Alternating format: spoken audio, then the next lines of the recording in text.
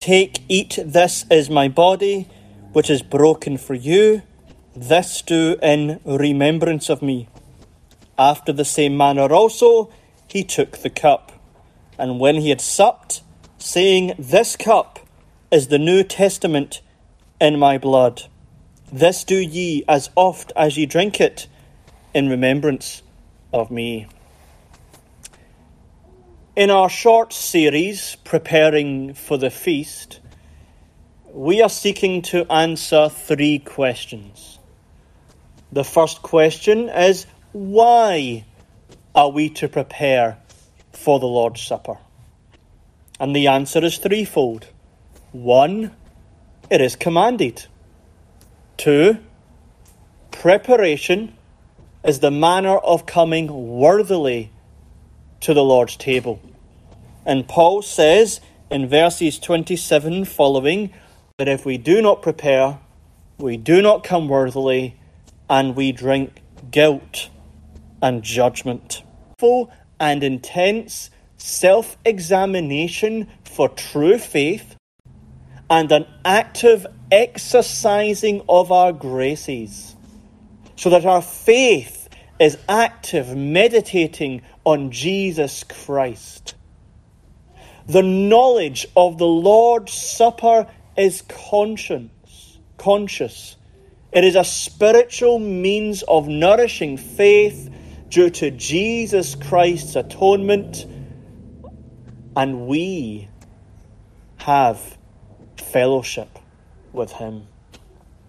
Our love is stirred because he is altogether lovely. Our repentance is renewed. Our hearts are contrite because we have been repenting. And we seek evangelical obedience to live more and more for the glory of God. This afternoon, or this evening, we come to our last question. How do we partake of the Lord's Supper? What are we to do when we partake of the Lord's Supper? It's a basic question, but often this isn't taught in the church. It's assumed, as if you automatically know what to do. And that's wrong. We should be instructed. This is why in the larger catechism, question 174 and 175 teaches us what we are to do when we partake. And we want to answer this question under 3 headings. 1, approaching the table. 2, sitting at the table. And 3, departing from the table. First of all then, approaching the table. The one who will communicate has already prepared. They have spent the past week in the Word and prayer and meditation. Their faith is alive on Christ. Their love is not cold, but has been set anew on the Saviour. They are repenting of their sins. They're humble partakers. And they are seeking means of grace to grow in grace. And they come to the Sabbath worship service. They are engaged in the elements of worship beforehand. They're praying to God. They are hearing the reading of the Scriptures. They have heard an appropriate sermon on the theme of Christ's work. And now it's time to come to the Lord's Supper. As we will be in our pews, we'll be standing singing Psalm 118, and then after the second stanza, we will begin to come to the table and stand at the table, finishing the psalm before being seated. And so as we are singing and arising, we are to come remembering. Remember, this is a remembering ordinance. Verse 24, this do in remembrance of me. We are to remember this is the Lord's Supper, verse 20. We are coming to the Lord's table, chapter 10, verse 21. This means the Lord is here. Remember, as you approach the table, you're going to Him. He is your Jesus, your husband, your mediator, your God. He is your covenant head. He is the love of your life.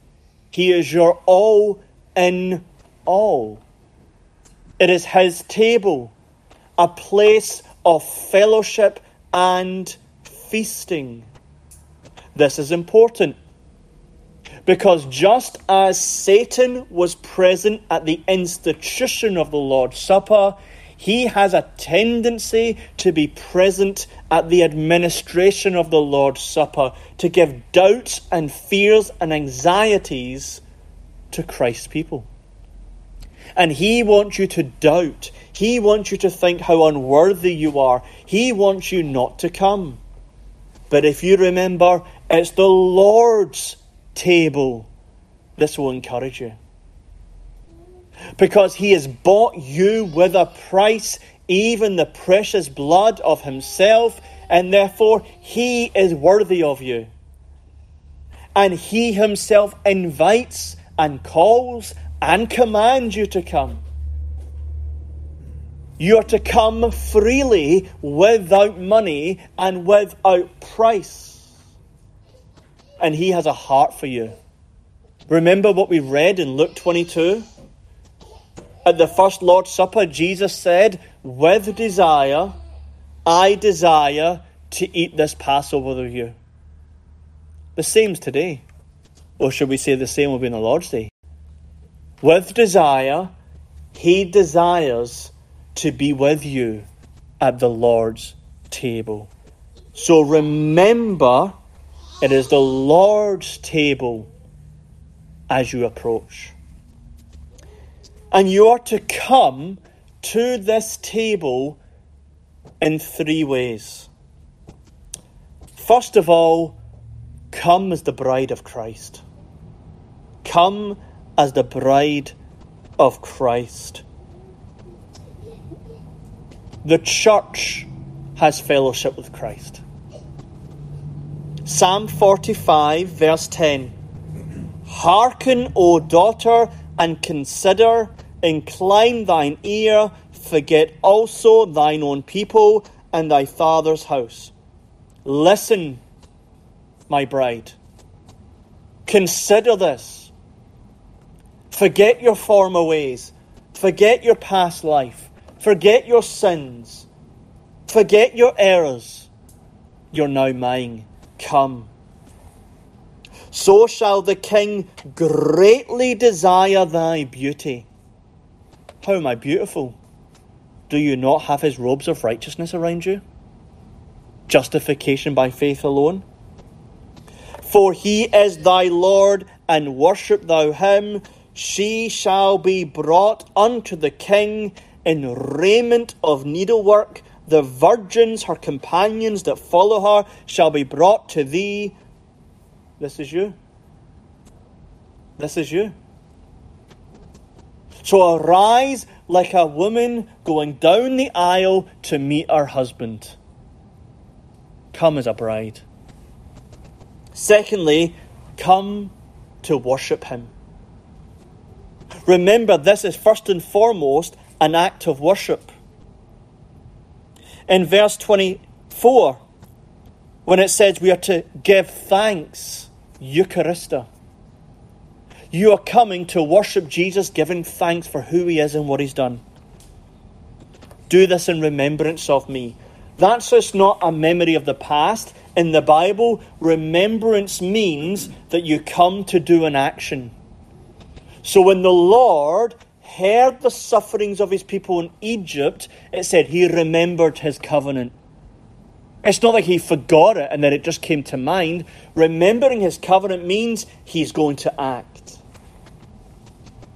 And in verse 26, we are to show forth proclaim, to herald the Lord Jesus Christ's death. So come worshipping, just as we read in Psalm 45, verse 13. He is thy Lord, worship him. Come and worship in a particular way. Adoration. Adoration. What is adoration? Benjamin Morgan Palmer, the Southern Presbyterian, he defines adoration as this. Adoration may be defined as the homage rendered to God in the immediate view of his majesty, blessedness, and glory, filling the soul with corresponding emotions of veneration and awe. It is the entire prostration of the Spirit before God, under its conception of the grandeur and holiness of the divine nature. It is the outpouring of these conceptions and emotions in the language of direct worship to Him in whom these consummate perfections reside.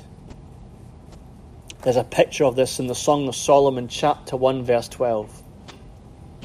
While the king sits at the table, the Shulamite comes and sends forth the spikenard thereof.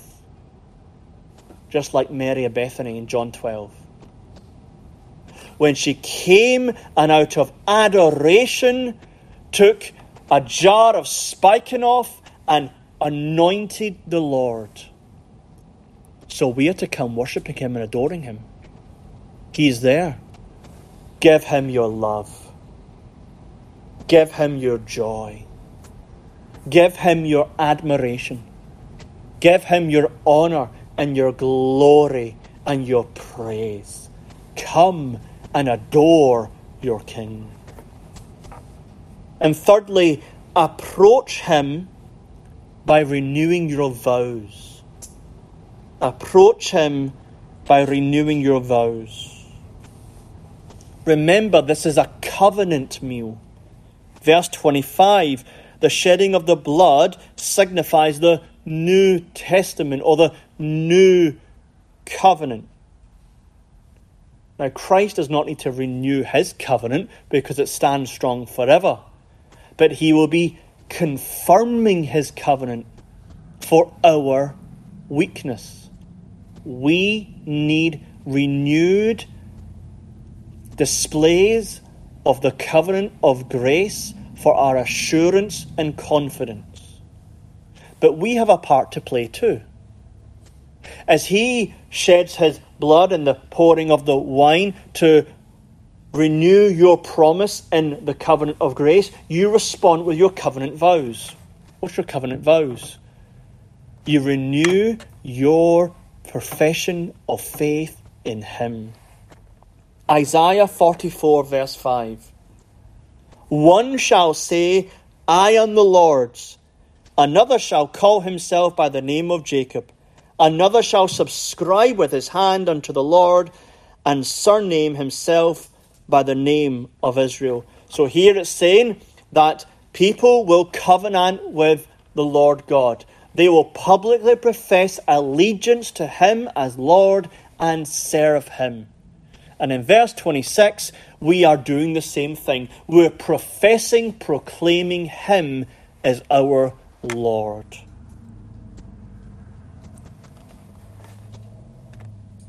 Come. He is my Lord. He is my God. His promise is for me by faith, and all that is encompassed in the covenant of grace is mine. So come as a bride, come in worship, and come in your covenantal vows. Secondly, sitting at the table. You're now seated at the table. What are you to do? First of all, engage your heart in the communion of the saints. Remember This is a communion. This is a corporate act of worship. The problem with Corinth was they were treating it as a purely individualistic ordinance. In verses 17 and 18, I declare unto you, I praise you not, that ye come together not for the better, for the worse. For first of all, when you come together in the church, I hear that there are divisions among you. People were coming in an individualistic mindset. No matter what anyone else is doing or eating or drinking, it was purely, they would say in their defense, between them and Jesus. And Paul says, no, you're coming together. By definition, together means other people. And so we are to engage in the communion of the saints. And the administration and furnishing of the Lord's Supper helps us in this. In 1 Corinthians chapter 10, verses 16 to 17, we'll be quoting this verse a few times, so bear with me in patience with that. But it says that the cup of blessing which, not I, we bless.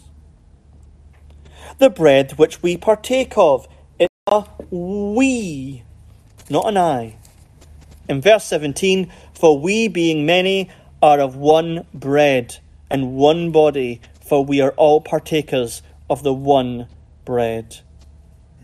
And in verse 21, it says, ye cannot be partakers of the Lord's table and with the table of devils. Just note there the Lord's table. And so everything is saying communion of saints. We are all brothers and sisters in Jesus Christ. We are all members of the one body with the one head. And this is represented when we are seated not individually away from each other, but together around one table of fellowship. We come in a common cup passed and shared among us. Oneness. We come and partake of the one loaf of bread. Oneness. And so as you see it, brother and sister partaking and passing on and sharing, let your hearts be filled with love for your brother and sister. Let your inward thoughts be, he's my brother, she's my sister, I love him, I love her. Engage your hearts at the table in the communion of saints. Secondly, you must have the exercise of faith. Too often in the church today, it can come across as having faith is enough at the Lord's table. It's not. A true, born-again believer can have faith and not be blessed at the Lord's table. Because we must not only have the habit of faith, but the act of faith. The faith must be exercised. For when it says here in verse 24 to 26, take, eat, and drink, these are actions. You're eating and drinking. And these physical actions are symbolizing spiritual eating and spiritual drinking. We quoted this just a couple of weeks ago. Repeating in John chapter 6 verse 47, he that believeth on me hath everlasting life. And then Jesus Christ takes the actions of eating and drinking as illustrations of spiritual faith. Verse 53, except ye eat the Son of Man and drink his blood, ye have no life in you. And so I've never eaten food in my life by looking at it. I must take that food and put it in my mouth. I've never had a drink of anything in my life except for putting it in my mouth and drinking it. I have the ability to eat and the ability to drink. And looking is not the exercise of eating and drinking. And so at the Lord's table, we're not merely to have the habit of faith, but the exercise and the action of faith. John Owen gives a wonderful description of how this exercise of faith brings the blessing. John Owen says, "The great work of faith is to make things that are absent present to a soul in regard to their sweetness, power, and efficacy." That's beautiful. I can believe Jesus Christ and there can be no sweetness or efficacy or power in my present soul. I'm just saying it mentally. But if I exercise faith, then Christ, who is absent in terms of he's physically not here, he's in heaven. But by faith, he is very much real and within me. And exercise faith is not merely assenting to the truth of Christ dwelling in me by faith, but the sweetness and the power and the efficacy within me is real. So how are we to exercise faith at the table? In 4 ways. First of all, exercise faith in the spiritual presence of the Lord. Don't merely assent and agree, but exercise your faith and trust that Christ is truly present. It's the Lord's table, he's here. It's the Lord's Supper, he is here. We should be like Jacob in a way. I say in a way, and you'll see why. When Jacob was leaving his home to go to his uncle's residence, he goes to Bethel. And he experiences God. And he says in Genesis 28:16, "Surely the Lord is in this place, and I knew it not. This is none other but the house of God. This is the gate of heaven." The reason why I said like Jacob is because he is right. We should come to the Lord's table and say, surely this is the house of God. Surely this is the dwelling place. This Lord's table is the very gate of heaven because Christ has come down by the Holy Spirit to be present with me. The reason I said not always like Jacob, because it says, I knew it not. I knew it not. Now you ask Jacob, do you believe in the omnipresence of God? He would say, of course God is omnipresent. So knew it not as not an intellectual knowledge, but an experience of the knowledge. And so we should come in the experience of the knowledge that comes by faith, trusting that Christ is present and the table is the gate of heaven. Now, how exactly is Jesus Christ present? Look at the words of verse 24.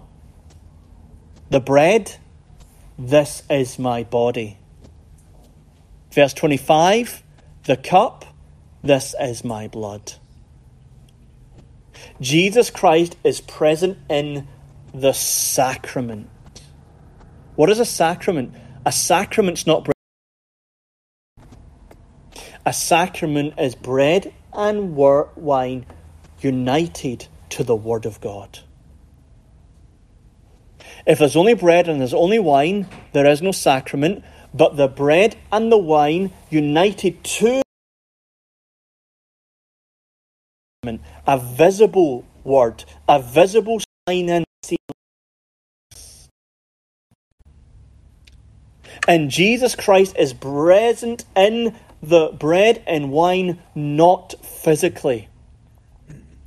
The bread is not changed into the body, and the wine is not changed into the physical blood. But Jesus Christ always remains in heaven, and the bread and wine always remain bread and wine, but through the word of institution, this is my body, this is my blood. And the power of the Holy Spirit unites Christ in heaven to the bread and wine, so that when we come, he is spiritually present.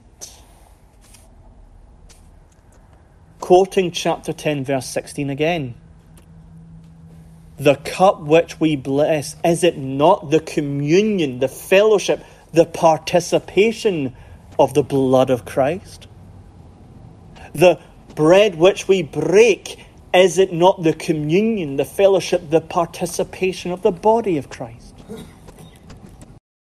And how is Christ united on earth? The Holy Spirit. Philippians chapter 2, verse 1 and 2. If you have the fellowship of the Holy Spirit. Benediction every week. The grace of our Lord Jesus Christ and the love of God. How does the grace and love of the Father and the Son come to earth? By the communion of the Holy Spirit. John Calvin. Though it seems an incredible thing that the flesh of Christ, while at such a distance from us in respect of place, should be food to us, let us remember how far the secret virtue of the Holy Spirit surpasses all our conceptions. How foolish it is to wish to measure its immensity by our feeble capacity. Therefore, what our mind does not comprehend, let faith conceive. Namely, that the Spirit truly unites things separated by space. That sacred communion of flesh and blood by which Christ transfuses his life into us, just as if it penetrated our bones and marrow, he testifies and seals in the supper, not by presenting a vain or empty sign, but by exerting an efficacy of the Spirit, by which he fulfills what he promises. As Calvin says, we don't have a clue how this happens. But the promise is there. This is my body, this is my blood. And therefore, what the mind cannot understand, let faith receive. So, faith, trust that Jesus Christ himself, by the Holy Spirit, is with you in the bread and wine. Secondly, exercise faith in fellowshipping with Christ. He's there. Fellowship with him by faith. If we're only partaking by sight, a bread, a cup, and our faith is not looking through the symbol to Christ himself, there will be no blessing. Because bread and wine do not give you any spiritual blessing. But Christ symbolized in the bread and wine give you blessing. So when you see the actions, use the actions as signs of Christ. Brakel, that great Dutch Second Reformation theologian, he helps us. Do not focus on the external signs only, for you know they cannot feed your soul. Also, let not your heart turn from them in order to receive Jesus immediately. That is by faith only. Such activity is it to transpire outside of the Lord's Supper. Rather, in a conscious and feeling manner, unite the sign with the matter signified, and behold in them the breaking of the body of Christ and the shedding of his blood, and with that his love and the efficacy of his suffering unto the forgiveness of your sins. See what he's saying? Do not look to the symbols in themselves and only see physical symbols. Neither turn away from the symbols and just receive them by faith in yourself. You can do that every week with the preaching of the word. This is a sacrament. So through the signs, faith is exercised. Christ's body broken for me. Christ's blood shed for me. He did it because he loves me. And I have full forgiveness of sins. And then your faith will be blessed. Thirdly, exercise your faith in Christ crucified. It is not merely Christ, but Christ crucified. It is his body broken for you, and it is his blood shed for you. There's an emphasis on his death. The Larger Catechism says, affectionately meditate on the Lord's death at the time of partaking. You have the symbols teaching you. So remember his suffering by faith.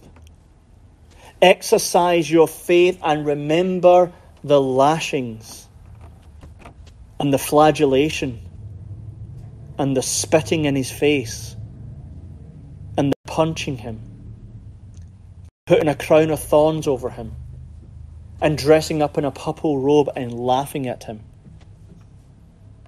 Think of the way of the cross.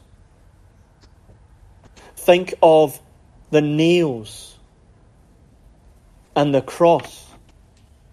But most of all, think of the spiritual sufferings of Christ.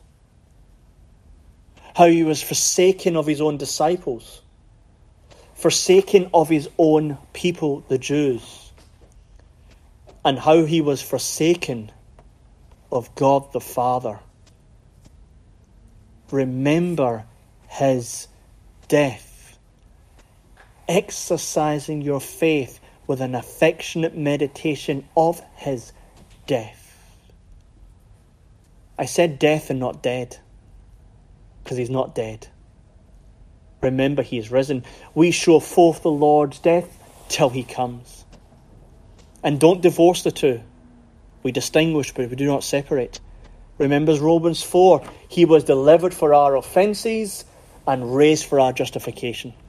The reason why we're forgiven is not only because of his death, and also his resurrection from the dead. So do not remember he's dead, because he's not. He is risen, and that's good news. But remember his atoning death during the administration of the Lord's Supper. Fourthly and finally, exercise your faith on redemption accomplished. John Owen is very instructive here. He says, do not come to the Lord's table and have faith in a Christ who can atone for your sins. Nor come to the table and exercise faith on a Saviour who will atone for your sins. You come to the table and exercise your faith on a Saviour who has completed the atonement, and you're there simply to receive it again by faith like a gift. Remember those words on the cross, it is finished, which means completed and accomplished. Which means everything's done 2,000 years ago and was applied to you at faith. So, he has propitiated, completed the wrath of God. He has already satisfied fully the justice of God. He has already reconciled you to God. You're a friend of God now. He has already expiated your sins. They're covered by his blood. You come knowing there's a full, complete, perfect, accomplished, sufficient atonement. And you're being reminded again, it is completely done for you. And this answers the question, what exactly is the blessing of the Lord's table? When I was in seminary in Edinburgh, Scotland, our church history professor was obsessed with asking that question. This is the answer. The blessing is your faith exercised is renewed and confirmed. Christ has died for you. The atonement is complete. You are completely and utterly forgiven of your sins. You are a child of God. He will give you every blessing, every grace, every sanctification, every strength, every perseverance you need. You have eternal life, and you have the right to heaven. And your faith is tangible of it.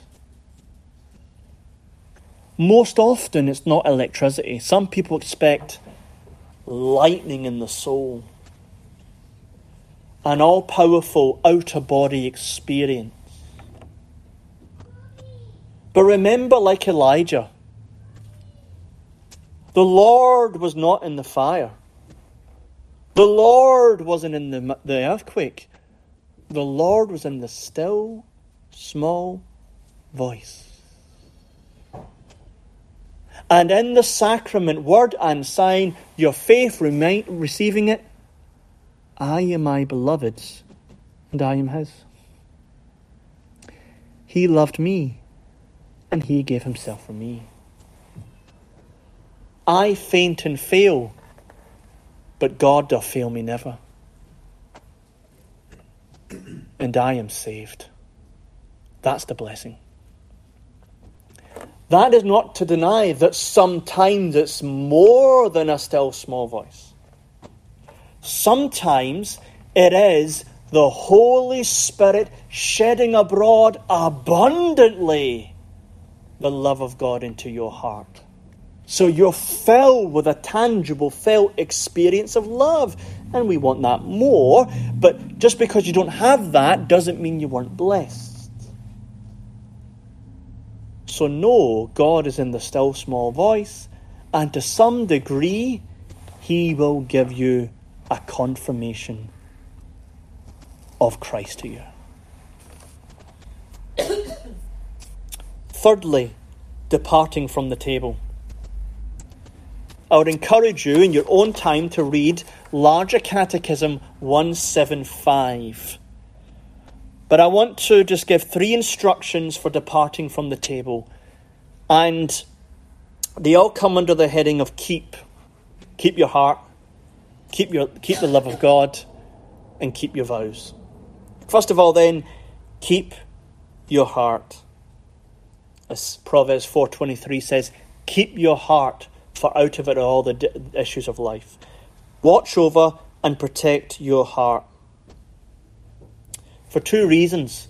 Number 1, because we are flesh, we are prone to forget. Psalm 103 verse 2, bless the Lord, O my soul, forget not all his benefits. And reason 2, as we've already stated, as Satan was present in the institution of the Lord's Supper, he is always seeking to snatch the word of God out of our hearts. You are blessed at the table, and you depart from the table, and then it's gone. It's gone. This is often just like every Sabbath worship service. You hear the word of God preached, the benedictions given, amen, and immediately you forget the word of God, and then the rest of the Lord's day is without serious meditation of what just happened in the preaching of the word. James 1 says, when we come before the mirror, it is a fool who goes away and forgets. And so just like every week, what are we to do after the preaching of God's word? We're to remember the word, protect the word, keep it in our minds so that the blessing continues. And so, keep your heart. Keep your heart. What are you thinking about after the worship service? What is in your heart and on your mind after the Lord's Supper? Your flesh and the devil will tempt you to ignore everything that just happened, focus on something else, and forget what happened. Don't do that. Privately, personally, meditate on the Lord's Supper. What was said? How you blessed? What did you experience? Was Christ's love renewed to you? What blessings were given to you? Keep it and protect it in your heart. Secondly, keep yourself in the love of God. You've received anew tokens of his love. Jude, verse 20, Beloved, keep yourselves in the love of God, looking for the mercy of our Lord Jesus Christ. Keep yourselves in that love. When you are fellowshipping with others, brothers and sisters in Jesus Christ on the Lord's Day, fill it with the love of God. Fill it with the atonement. Fill it with the person of Jesus Christ. Keep yourself from talking of worldly, vain things. Over the Sabbath fellowship meal, keep the love of God flowing. Ask questions about the sermon, or something from the Lord's Supper, or share something from your preparations. Whatever it is, keep yourself in the love of God. And keep yourself in the love of God. And on the Monday, and on the Tuesday, and the Wednesday, and the Thursday, keep yourself in the love of God. You have been preparing all week. You've been engaging in spiritual exercises. Don't give them up. Keep yourself reading the Bible daily and consistently and carefully and intensely. Keep yourself in prayer carefully. Keep yourself in meditation. Do not let your spiritual exercises grow during a communion season and completely plummet on a Monday or a Tuesday. Keep yourself in the love of God, and may the blessings flow and continue. Thirdly, keep your vows. Keep your vows. Psalm 116, verse 12. What shall I render unto the Lord for all his benefits towards me? And he says, I will pay my vows unto the Lord. That is, the things that I have promised to do, I will do. We have promised to be the Lord's, to serve him, and to obey him, and to walk with him, and be holy, and kill our sin, and grow in grace, and grow in the fruit of the Spirit. Keep your vows. Make the Lord's Supper a time of reviving power, renewed energy, renewed determination to live closely to the Lord and obey him and serve him. That sin you've been struggling with and you confessed it this week with repentance, don't just think, oh, magically it's never going to affect me again. Easy peasy, I repented, it's never going to tempt me again. Don't be so foolish. But using the grace of the Lord's Supper, renewing your exercise in him, continue to mortify that sin. And if you have made a resolution about particular areas that you need to grow in the Christian life, apply those resolutions from here on in. Now, we're sinners. I'm a sinner. You know, we're going to trip and we're going to fall, aren't we? We all do it. But you don't despair. You go back to the grace of the Lord's Supper and you remember. So you made a resolution, there's a particular sin you're struggling with, and on Wednesday it comes up, oh, what a failure I am. Go to the Lord. Lord, I failed in it. My strength is not enough. Give me more strength, more power, more motivation, more grace of Christ. And then continue in his word, in his strength, to serve and live for the Lord Jesus. So here we have how we are to partake of the Lord's Supper. Let us do it this coming Sabbath. Amen. May the Lord bless the preaching of his word. Let us pray. Our Father in heaven, we are so thankful for the grace of the sacrament. And we are thankful that we are to come by faith, take, eat and drink. Help us in the midst of this sacramental season to do such a thing. May we come this Sabbath day, and may we not look by sight alone, but by sight in the elements.